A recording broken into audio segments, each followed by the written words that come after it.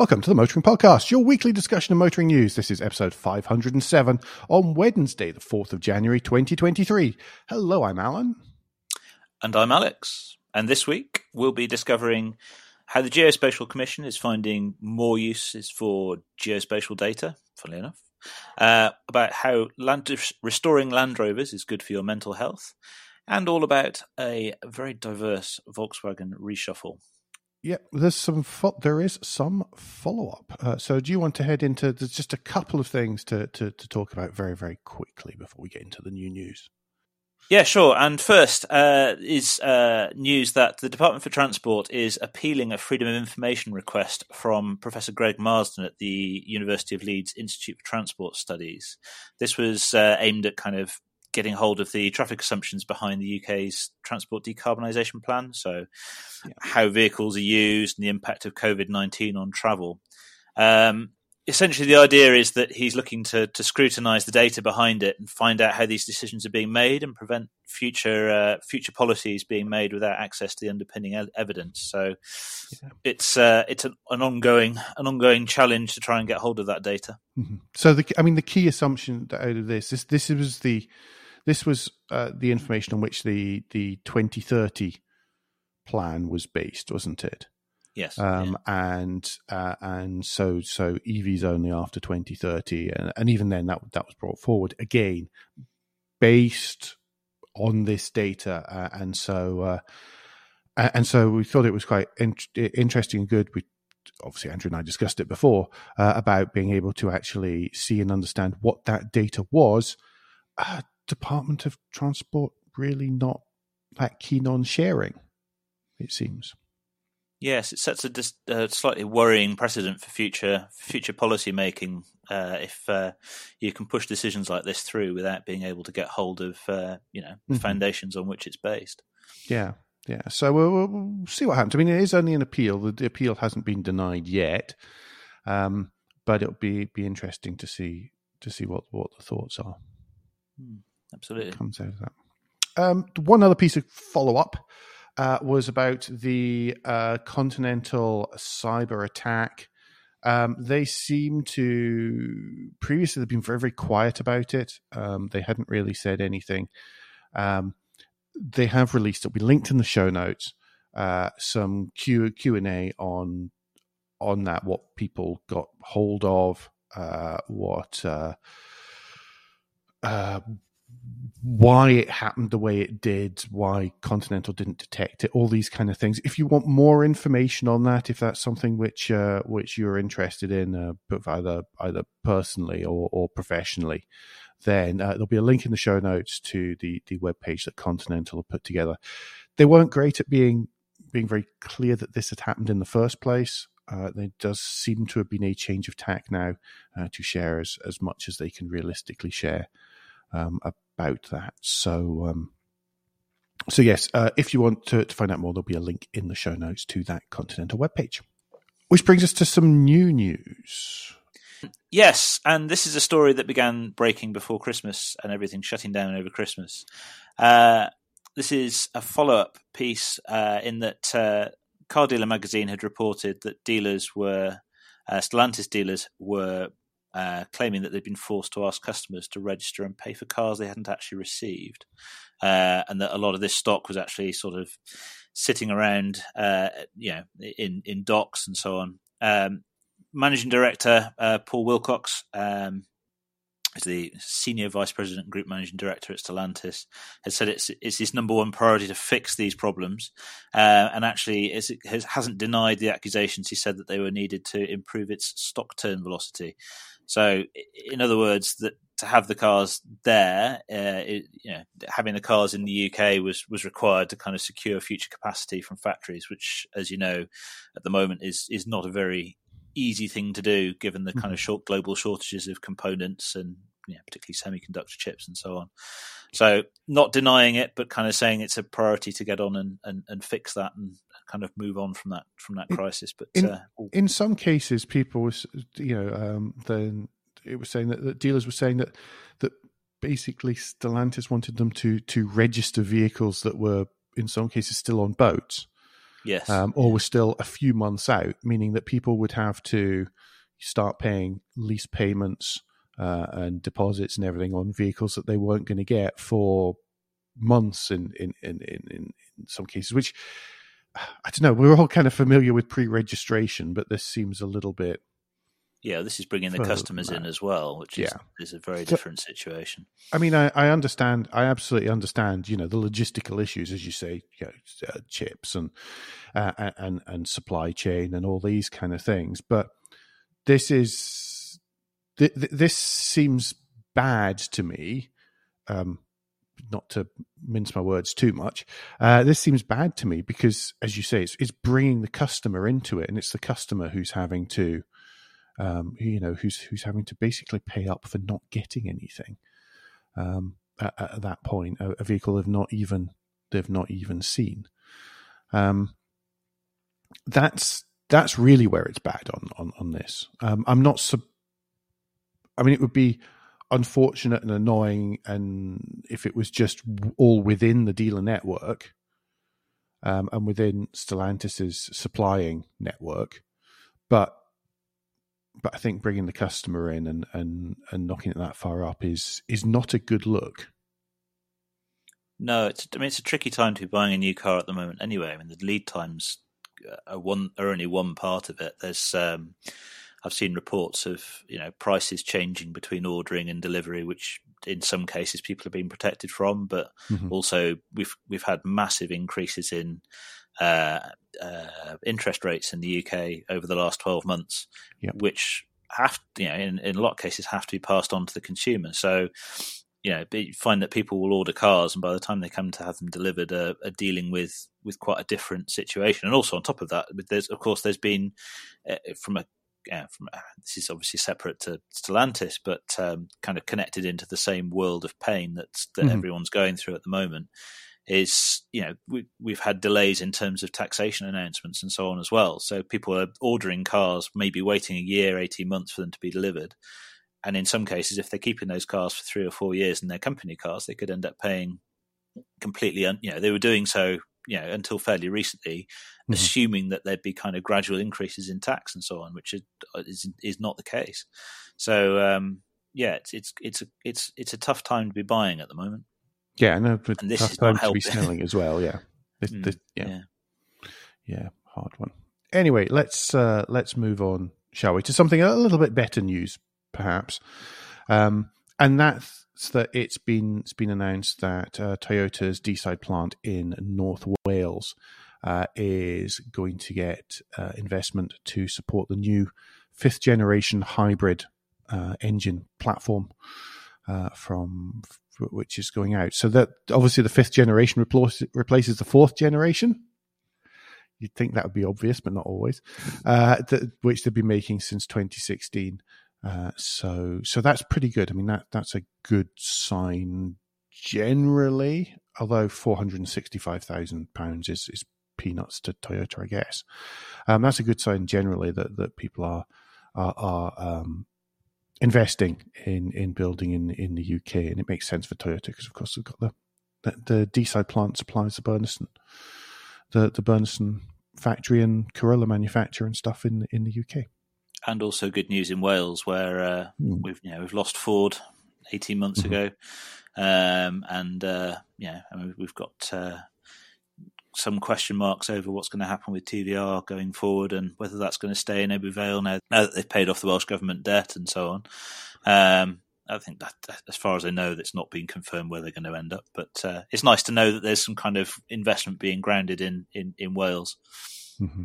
Yeah, TVR does seem analogous to the Tesla Cybertruck in my mind these days. There is a vehicle. There's a vehicle.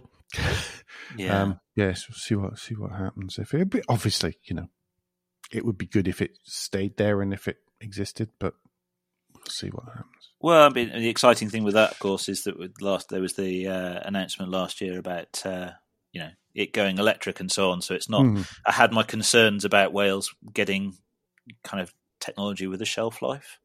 In that if the Griffith was going to be a V8, it was going to have a limited amount of time that it could be produced before things would need to be kind of restarted from the ground up. feels a bit more. So we'll see. But yes, it's nice to see Toyota investing in, because obviously Deeside as well is the only factory making hybrid engines outside Japan as well. So it's is it? I didn't actually know that. I believe so. So it's nice to have that. Nice to have that in Wales. Yeah, absolutely. Well, speaking of British sports car companies, there's some news at Morgan as well, isn't there? Yes, Morgan, which is very definitely building cars, has appointed a new non-executive chairman, Lawrence Price, who, despite his surname, is the great-grandson of the company's founder, HFS Morgan. He was appointed as non-executive director in 2012, and he's going to work alongside CEO Massimo Fumarola to kind of continue developing the brand going forward. So it's obviously not a huge volume manufacturer, but again, a very interesting, innovative company based within the UK. So can you remember? There's not many. Okay, maybe a couple of decades ago, that you wouldn't really have described Morgan as being innovative, would you? And yeah, it's kind of funny how that's changed. Yeah, kind of steady performance, and kind of, they've kind of carried on, and they seem to be moving with the times. It's nice to see. It's kind of funny. They're quite good at just getting on with it. I know that sounds a bit dumb and a bit of a put down. It's really not meant that way, but yes, that actually kind of puts it better than how I meant. I don't mean they're not just carrying on with what they're doing, but they're not kind of going, we're going to quadruple our volume within a year and do something really ridiculous. They're just kind of quietly responding to what people want and moving forward with evolving the brand as they go. So. Yes, they've had no. I've forgotten his name now. That was going to be really witty. What was a Lotus guy? Oh God, yes, I can't remember either. Mm-hmm. Yes, well, I know they're going to mean, and I can't think. They're all screaming. Everyone's going to be screaming at. Yeah, exactly. Yes, but they've not had that. They've not had to put up with any of those moments, and long may that continue. I think. They're not a company that permanently seems to be on the brink of bankruptcy and been changing hands the whole time. No. Although Lotus doesn't seem to be doing that right at the minute, which is. It's almost unnerving, really, isn't it? But yeah, it's the Geely, steadying hand of Geely. Yes. Here's some money. Get on with it, please. Yes. Yeah.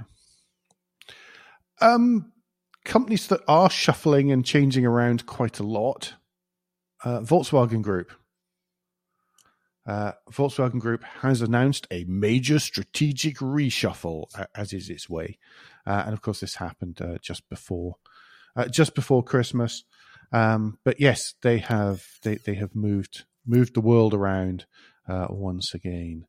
So yes, as part of that change, as well as the new CEO Oliver Bloom, then Michael Mauer is going to become head of group design, with Klaus Zisiora to leave the company.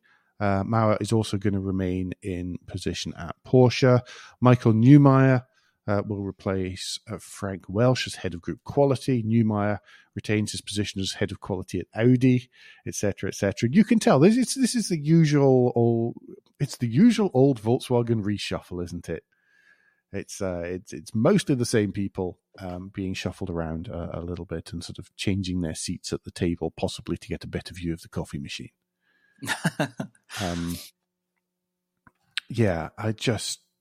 It's a Volkswagen reshuffle. There we go. That's really all we needed to say. You probably all guessed that it was the same middle-aged men moving from seat to seat.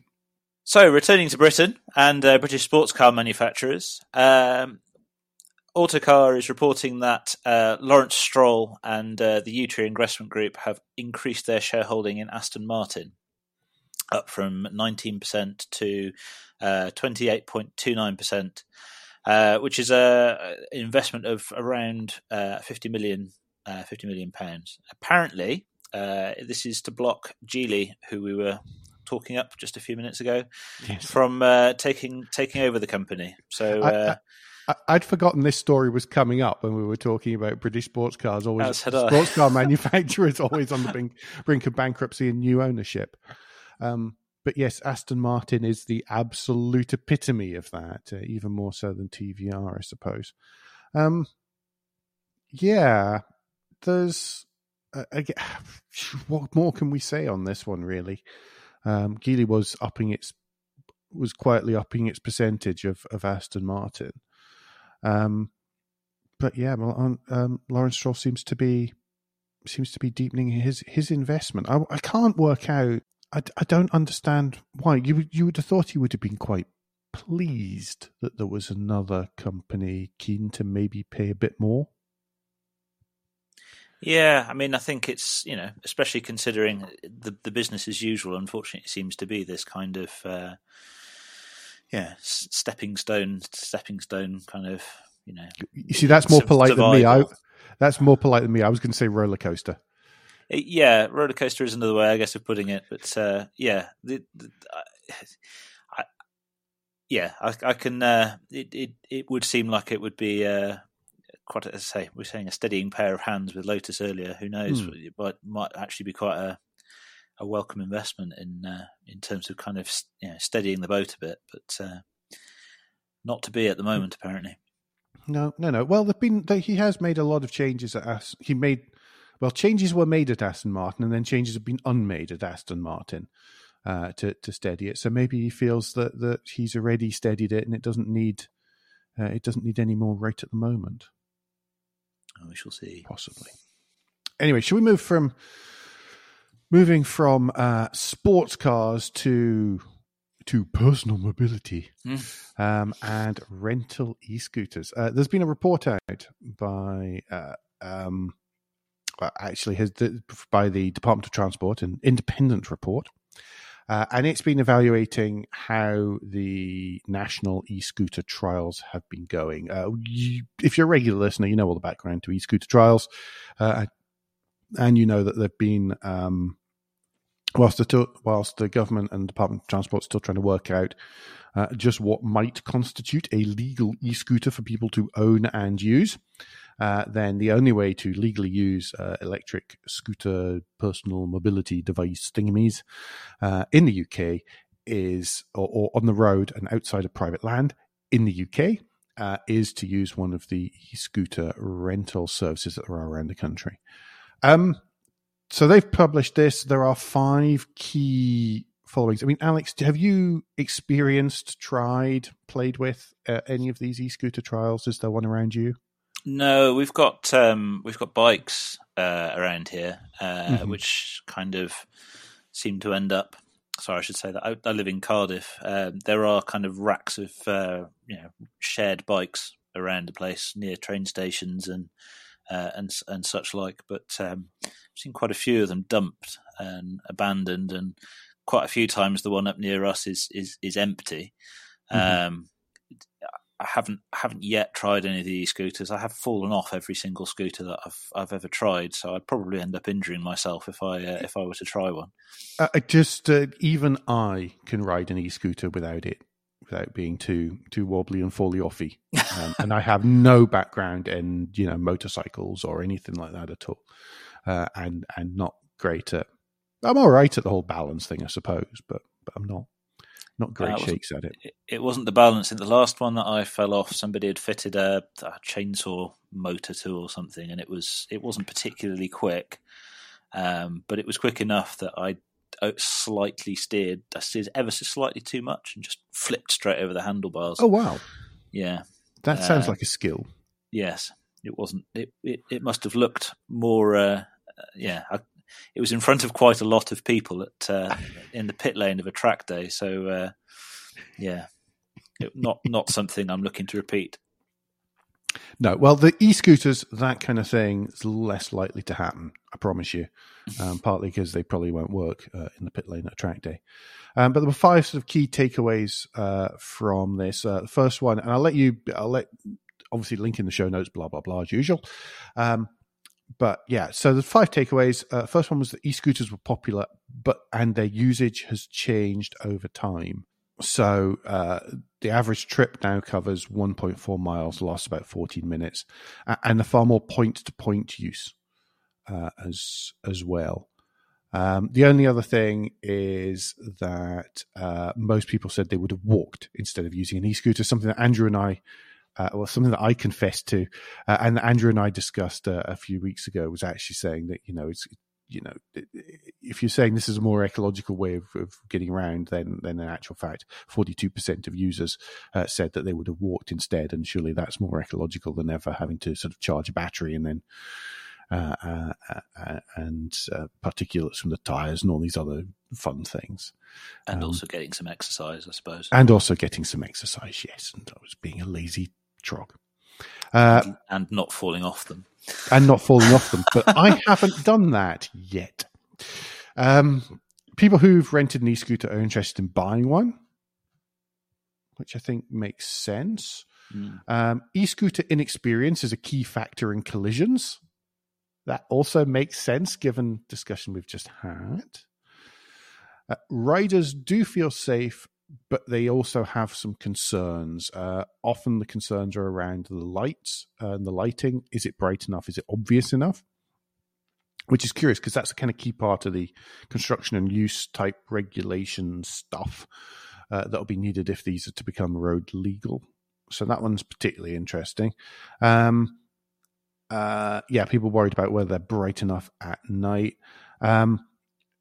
Curious one, users also felt that the infrastructure and quality of roads needed to be improved to aid safety, particularly citing a lack of segregated lanes away from other vehicles. Yeah, I can agree with that.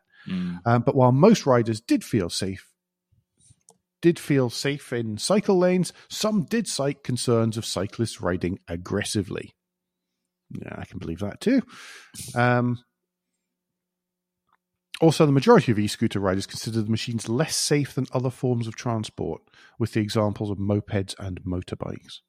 Okay. Pedestrians remain concerned about e-scooters. I think we discussed is the last one. I think Andrew and I discussed that quite a lot, particularly in conjunction with Canterbury and closing and finishing off their e-scooter trial early because of pedestrian concerns.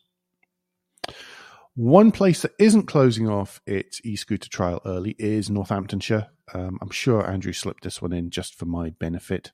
So yes, the Northampton, Corby, Wellingborough, Kettering trial run by Voi is going to continue into May 2024 as well. So I might almost be back by then. So yes, I think. I mean, I don't know how much you've been following it, Alex, but we've been sort of looking at the different ways, different councils and areas of the country seem to be viewing these e-scooter trials. In some cases as an inconvenience, in other cases they do seem to be working quite well and communicating together with the scooter people and local police forces and stuff. And it's quite an interesting differences across the country. And Northamptonshire is one of those ones where everybody does seem to be working together and being friends and making suggestions to each other and carrying them out. So it was nice to see that one seems to be a success and is continuing. I guess if it's had that kind of if it has been shown to work in that way, there's no reason to pull the plug on it. Exactly. Also, it's better than walking sometimes. Unless you fall off. In the rain, when you've walked out the way to the centre of town, it can be nice to get home more quickly. That's my justification. I'm repeating it. We are getting we don't have scooters here, but we are getting segregated cycle lanes, like properly segregated cycle lanes with plants and pavements between them throughout kind of the centre of Cardiff, and the works have been quite disruptive. But the end result is going to make it a lot easier to get around by vehicles other than cars, although a lot harder to get around in a car, which is presumably the intent. Here, well, I think I still count as Greater Boston, so I'm just outside what's Boston proper by about 200 meters or so, and thanks to a river. And here, in Boston, they're not so bad, but there's actually quite a few bits where there are segregated cycle lanes and cycle paths and cycle routes. The rest of Massachusetts, they have this thing which appears in the Massachusetts Driver's Manual, which is like the highway code, but not as good. And it's this symbol, which is a bicycle and two little arrows, and that's called a sharrow. I swear, I'm not making that up. That's what it says in the driver's manual. It's called a sharrow. Yeah. And that indicates to drivers that this is a shared space and bicycles are welcome to use as much of the lane as they wish. The trouble is, I'm sure that 90+% of people on the road in Massachusetts at the minute probably haven't read the driver's manual since that was introduced, and probably have no idea whatsoever what that actually is and what it means. But then people tend to be quite polite, depressingly polite drivers here anyway, in the main.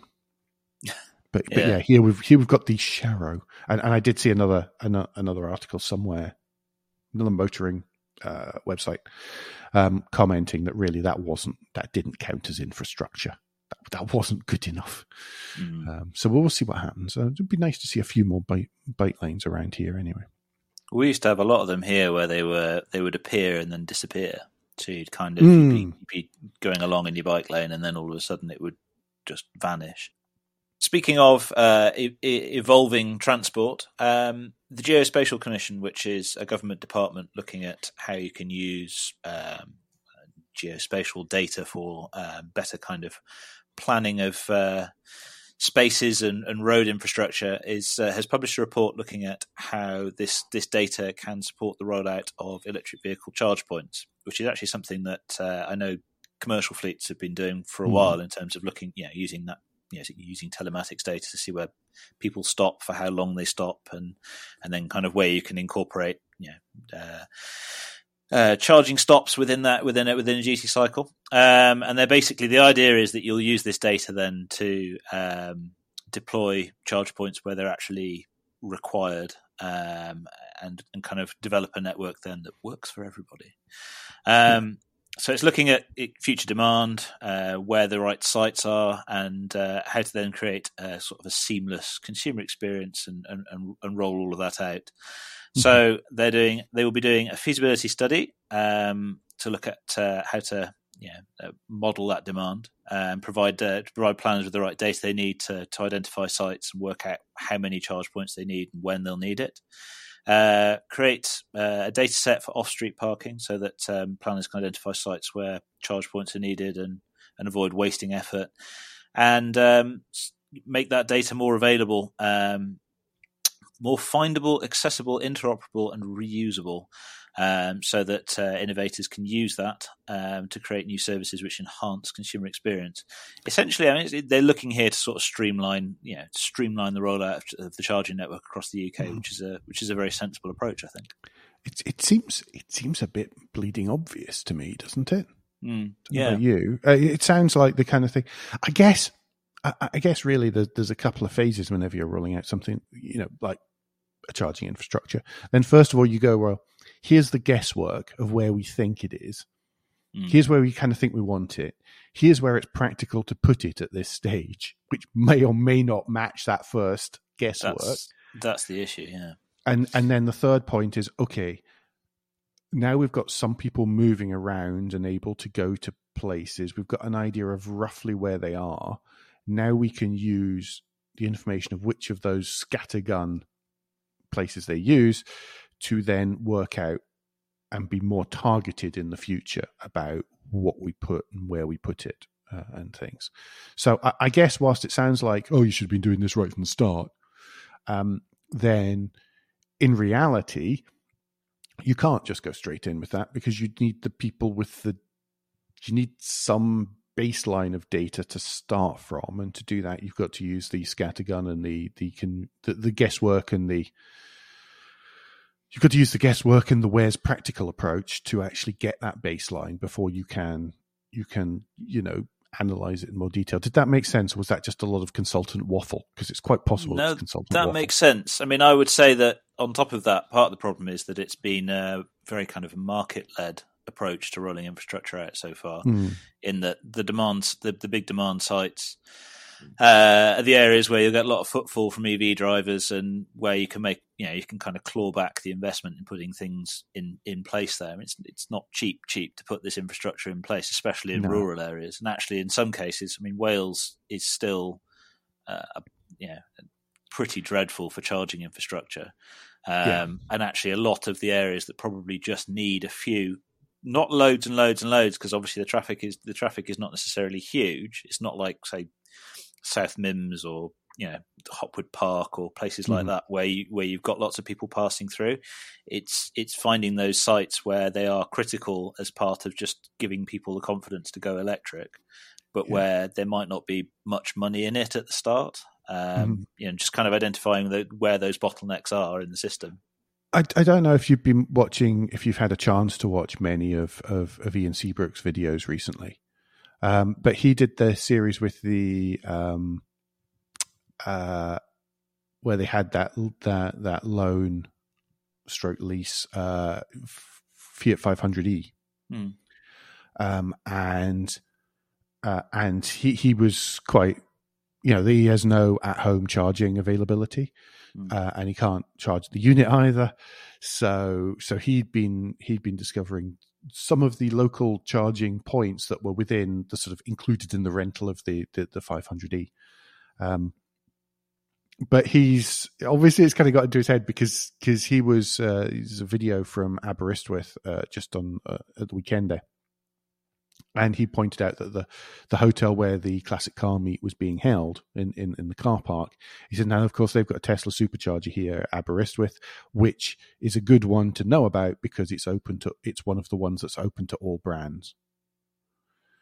So it's kind of funny, and people have had an EV for a little while and stuff, just making a point of saying, no, there's a really good charger here, particularly in Wales where there's very little charging infrastructure, as you say.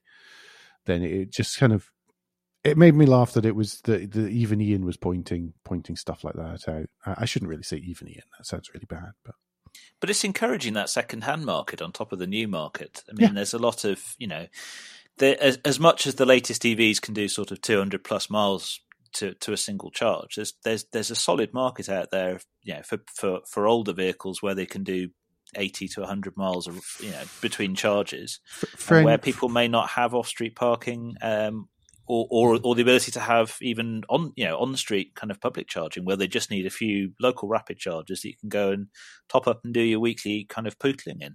A friend of mine who does have off-street parking in his own charge point has run an early Nissan Leaf for the last few years, as well as his Discovery. His Disco 4, and said, it's great. We use the Discovery for long journeys or whenever we have to carry loads of stuff and all the family, but for everything else, dodging back and forth to school, to the shops, to whatever else, it doesn't matter that the Leaf's only got 60, 70 miles of range. It never does more than 25, 30 at once. And it's that confidence thing as well, isn't it? Of knowing that of having alternatives, if you turn up somewhere and it's busy or it's out of action or something's not working, it's knowing then that you've got something fairly nearby. And Wales is still terrible for that certainly in terms of rapid chargers. If you look at ZapMap, there's masses of charging points, but they're mostly kind of 3 and 7 kilowatt units, which is, if you're doing more than, if you're there for less than a day, is not always great. It can be just enough. But remember, I think the closest we went to Wales whenever we were doing Charge Around Britain, admittedly, which is quite a few years ago, and the charging infrastructure generally has increased massively since then. But I think the closest we got to Wales was Hereford. We just avoided it because there was nothing. There was one charger, I think, somewhere at the top, and so one charger somewhere at the bottom, and we just weren't prepared to take the risk at the time. It's better than that now, but only just. But yeah, not a lot. Yeah. Well, embarrassing. I did some filming with the BBC, but I think it would have been 2014, and at the time I had a Renault Zoe, and they were doing the filming actually up in Aberystwyth. This is pre Tesla supercharger appearing there. and it was a piece about electric vehicles and dispelling some myths and so on and so forth. So they wanted me to come up and do that. They wanted me to bring the Zoe, but getting from Cardiff to Aberystwyth in the Renault Zoe, which would do about 80 miles on the motorway, was easy. Cardiff to Pontabram, which is on the end of the M4, rapid charge there, straight up to Aberystwyth, easy. Get to Aberystwyth, I've then got I think it was like a 7 or 8 hour wait on the fastest charge point that was there at the time. And I was like, well, I've only got like a couple of hours of filming. I'm not planning on staying in Aberystwyth for a whole day just to wait for the thing to charge so I can get back via Pontabram. And trying to explain this in a way where it's kind of going, look, you can get here, and if you were visiting somebody overnight, you'd have no problem. But for a meeting like this, there are still gaps, and that's where there's So I think it's a good move on the government's part to kind of really highlight those areas where you need that, where you need those charge points and really tend to those bottlenecks in the network, because they are still there. Yeah, sorry, I took that off on one heck of a tangent just there. I'm sorry about that, but yes, nicely brought back. You can come back again. Despite the fumbling of words. And that's normal. Anyway, we fumbled our words right the way through until Guilt Minute. Yes, it's the first one of the year. And so I'm just going to take a quick moment to say thank you up at the start of this to everyone who supported us over the last year, whether financially or just with help or just opinion and feedback and all that stuff. It matters so it makes such a difference. It really does. So thank you so much. However, this is Guilt Minute, and I have a script to read, so I'm going to do it now. It's that quick break in the show where we ask for a tad of financial support to keep the lights on, the hosting running. If you feel the Motoring Podcast is worth a small consideration every month, then you can become a patron. Different levels of patron include different levels of commitment from us to you, including being able to watch the show recorded live. We also have a small range of merchandise in our spring store, from stickers to mugs and t-shirts. If you don't have any spare cash, and we completely understand, then you can help us by following for free from a podcast player to receive every show as they're released, and by liking and rating the show in whatever way your podcast supplier lets you. If you've done all that, and some of you do, so thank you very much once again, then the last thing you can do is to recommend us to your friends or colleagues. Yes, a couple of other bits of news. I'm loath to start it as an obituary section. But a couple of people we should really sort of mention passed away since the last time we recorded one of these.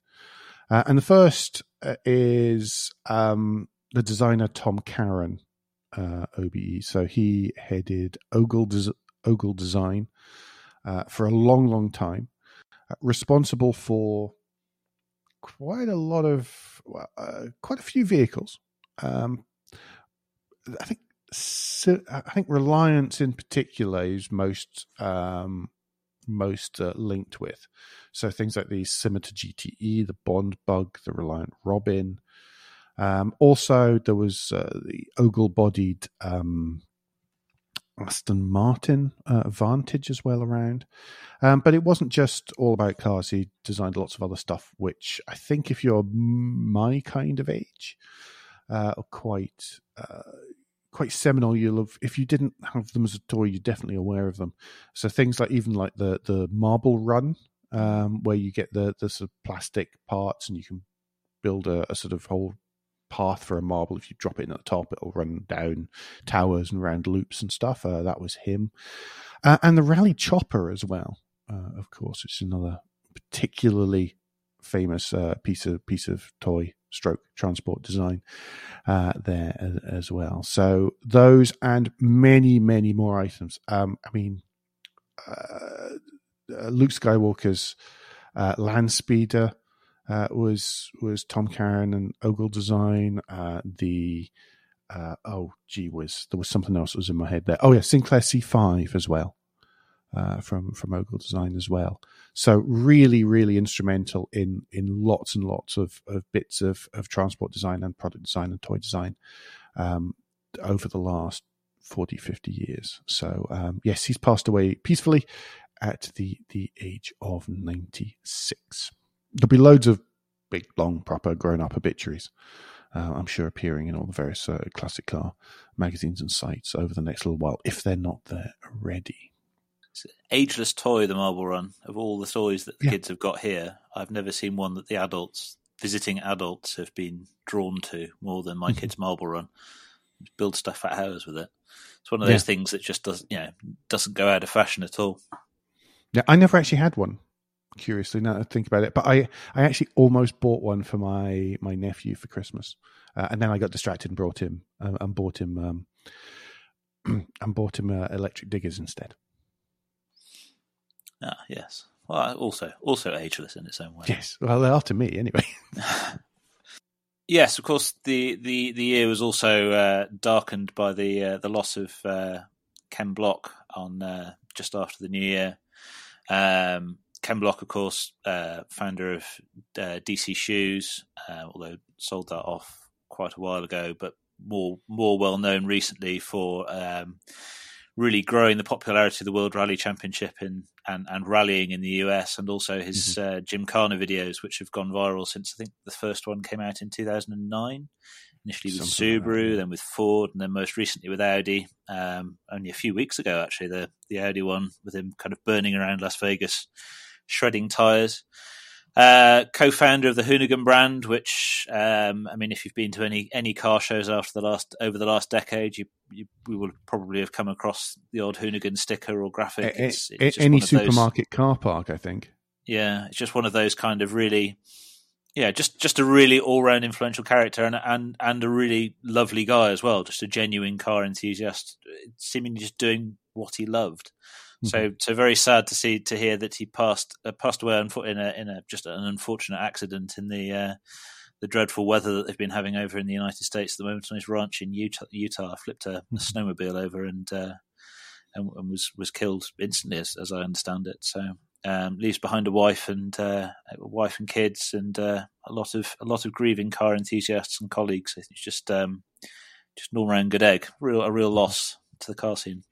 Yeah, and there've been a lot of very, very nice words said about him as well and written about him. I mean, I'll link from the show notes to the Dirtfish Remembering Ken Block article, which is written by one of his by a writer who knew him quite well. So I'll link to that. But so many nice obituaries been written, and almost all positive. Just a man without any shred of the ego that he could very easily have amassed with that sort of a portfolio. That is basically the theme. Yeah, absolutely. Just about being accessible and nice and human, really. Moving on from that, because sadly that is the motorsport news this week. But moving on from that, then. Just as a quick announcement, Revs Restore. So some of you may be familiar with the sort of whole the Revs project, which is one of the sort of automotive-based, I would say mental health, and just generally happiness, ability to speak to people type projects. It's run by Reverend Adam Gompert, whom we've spoken to and about plenty of times before, but they've got a number of weekends set aside this year, one a month actually, to where people can help get involved in restoring a Series 3 Land Rover, I think it is. Yeah, Series 3 Land Rover. At the Heritage Skills Academy at Bicester. If you'd like more information on that, then I'm sure if you're on the Revs Facebook page, you'll be able to find it there. If not, I'll link to the news press release on it, which has all of the dates and all of the various contact details if you want to find out more about that. New car news, somewhat lacking as you might expect over Christmas and the New Year, but there have been some moves at Kia. Looking at the designer's mood board, Karim Habib, the ex-BMW and Infiniti designer, has been promoted within Hyundai Motor Group from head of Kia Global Design to executive president. He's the man behind the EV6. We've got the link to the full story will be included in the show notes on that one. It's on the Car Design News website. So yes, So well deserved promotion, I think. The yes, Kia and Hyundai both are getting such great reviews on their design and styling work. I think it's impressive stuff he's been doing. Smashing it out of the park at the moment. They are just a bit. Speaking of design and styling, though, Lunchtime Read falls to me this week. And funnily enough, it is all about small SUVs as well. So, bit of a complex one, this one, folks. It's all about that awful image, which I can't stand, where all the context has been removed from a set of many, was that 6 by 6, 9, so 72 different SUVs. And people going, oh, well, everything looks the same, and design is dead and all that kind of stuff. Well, there's an article on LinkedIn by the person who collated and put that image together, pointing out that in actual fact, that image is being used with the whole design is dead phrase completely wrongly. And actually, he put it together himself to actually illustrate the opposite. So, link in the show notes to the to as I say that article by Adi Hanft. I hope I pronounced that correctly. I'm so sorry. They're talking about that and how annoyed he is that however many millions of people are agreeing that design is dead as a result. And there's also a link to the chapter of his book from within that LinkedIn article, the chapter in his book where that he created that image for. So the image has been taken from his book, basically, and with no credit to him. Yay for social media sharing. Yes. And it's a chapter called Driving Conformity. The link to that is at the bottom of the LinkedIn page, but I would like traffic to flow via his LinkedIn page. I know that sounds dumb. I can't stand LinkedIn either, but I think that reading his kind of response to that social media is an important sort of step on the way through. There you go. I am. Of course, you can completely ignore me. Just scroll to the bottom and click on the link anyway.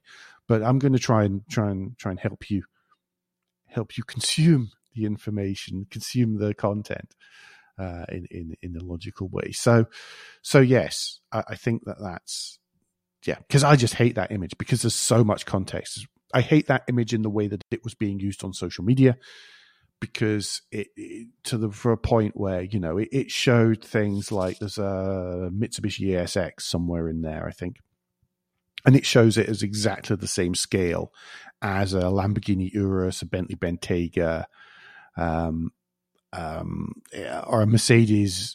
What's it called this week? It used to be the GL class, GLS, the big one, yeah, the big one. It's not. It's different, and you're sort of completely. You're looking at it from the side. You're not looking at any of the, most of the telltales of brands, etc., tend to involve the sort of frontal aspect and front fascia of the vehicle, and that you can't see any of that.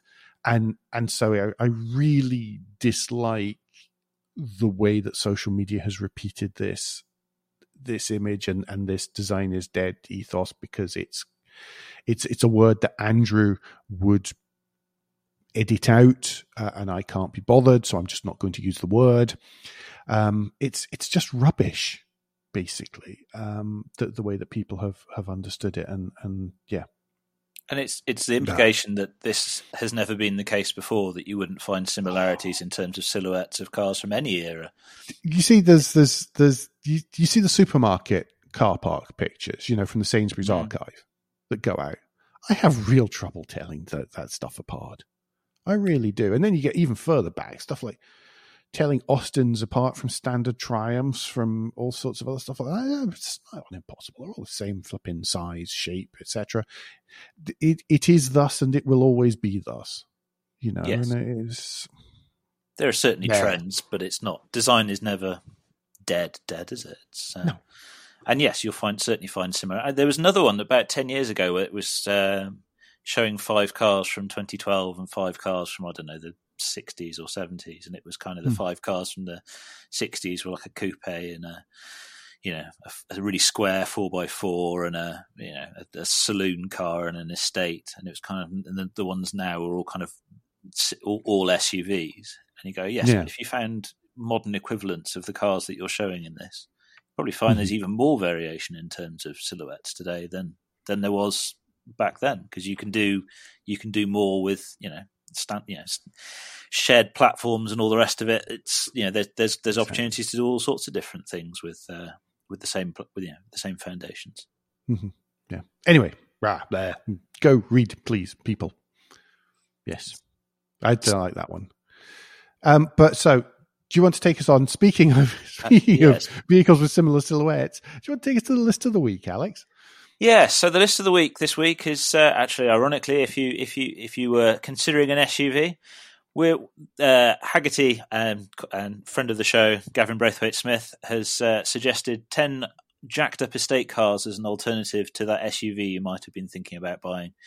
And boy, there's some good ones on here, as you might well expect. There are only 10. So do you want to pick one, Alex, that's your favourite? Yes, it makes no sense, mine probably, but I've always been drawn to the Subaru Legacy Outback. I've always really liked them. Technically, possibly not the best on the list, but yes, I've always really liked them. They are 10 a penny around here. I can't bet. Yes, yeah.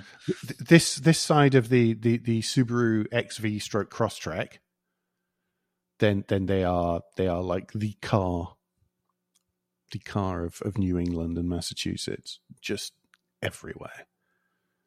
Was somebody recently commenting, "Oh, Subaru's going to stop making cars soon"? It's like, yeah, no, they might stop. IM might stop importing them into the UK, but don't be under the impression that Subaru aren't selling cars, because they are. Yes, yeah. How about you? Yeah, have you got a pick on that list? I do. Do you know what? And it's only because I saw one on my way back from Canada just after Christmas. I'm going to go with the AMC Eagle wagon as being one of the founders of that. It's probably not my favorite. If I was offered the choice of all of them, it's not the one I would have. I would have one of the others. But I actually saw one in real life, and in fact, it wasn't the wagon; it was the coupe, which was still jacked up and 4-wheel drive, and it was really cool to actually finally see one, because you've seen them on YouTube and stuff and pictures, but I'd never seen one in real life. So there's a very nice, in a similar, not quite as I don't want to use the word vintage, but of a similar idea to these. There's a very, very nice V90 Ocean Race near us. It's a stunning thing, white with silver and orange accents, and every time I see is it the white one? I only ever noticed the blue ones. Oh no, this is the latest. Yeah. The latest one, the newest ones, with the kind of additional bits in the back for you to kind of wash your wetsuit and store your wetsuit and all the rest of it. So it's very, very cool. Yeah. Utterly pointless for me, because I don't sail, but yeah, it's a very cool car nonetheless. It's a very stylish thing. It's not the point. You can still aspire to sail. Yes, yeah. Anyway, let's end up this week with the And Finally. And the And Finally is Ford. And if you want pictures of cars that look like Fords from all the eras, and then they have opened up their Ford Heritage Vault. Got more than 1,600 pics of every car it's ever sold in the UK. So a lot of the old press images being shared. And yes, if you are now back at work and looking for another rabbit hole to go down whilst looking like you're working at your desk, this could well be a very good one to have. So yes, there'll be a link to a quick article about it with some of the best ofs from Top Gear magazine, but there will also be a link directly to the Heritage Vault as well. So we'll be tucking those in. Parish notes, not really. 2 special editions out over Christmas, as you probably noticed. Andrew with a Kia EV6. And me talking about giving the family-friendly version of buying a car in the USA. I could quite easily have filled 2 hours worth of swearing and ranting, but I didn't because I was being good. And talking about the Scion TC, which I have over here as well, and how I find it and what it's like and what it is and all these other things that people generally don't know because it was never sold in Europe. That's that. That's those. Anything you feel I've missed, Alex? Not off the top of my head, but yes. Okie doke. If that's the case, then don't forget, folks, that between now and next week, you can give us any feedback. Share your thoughts of the show at Motoring Podcast on Twitter and Instagram, on Facebook, and on the contact page of motoringpodcast.com, the hub of all our activities. Remember, you can support us financially via Patreon, and please leave a review and rating on Apple Podcasts or however your podcast app lets you do such a thing. Alex, what's the best way to get in touch with you? Probably best at the moment on I'm still on Twitter at Alex Grant UK, but I'm also now on Mastodon, which is Alex Grant UK at toot.wales. I think if people just search for the first name, then it will generally come up, or they can find it via my Mastodon profile as well. So yeah, on those as well. So I've got a multi-platform these days. So, but yeah, still probably most active on Twitter if you wish to get in touch. How about you? Best way to get in touch with me, just the same. It's generally via Twitter. I'm at AJP Bradley. Same username on Mastodon if you want to connect there ahead of the impending crash. Andrew will be back next week, but until then, I've been Alan Bradley. I've been Alex Grant. And safe motoring.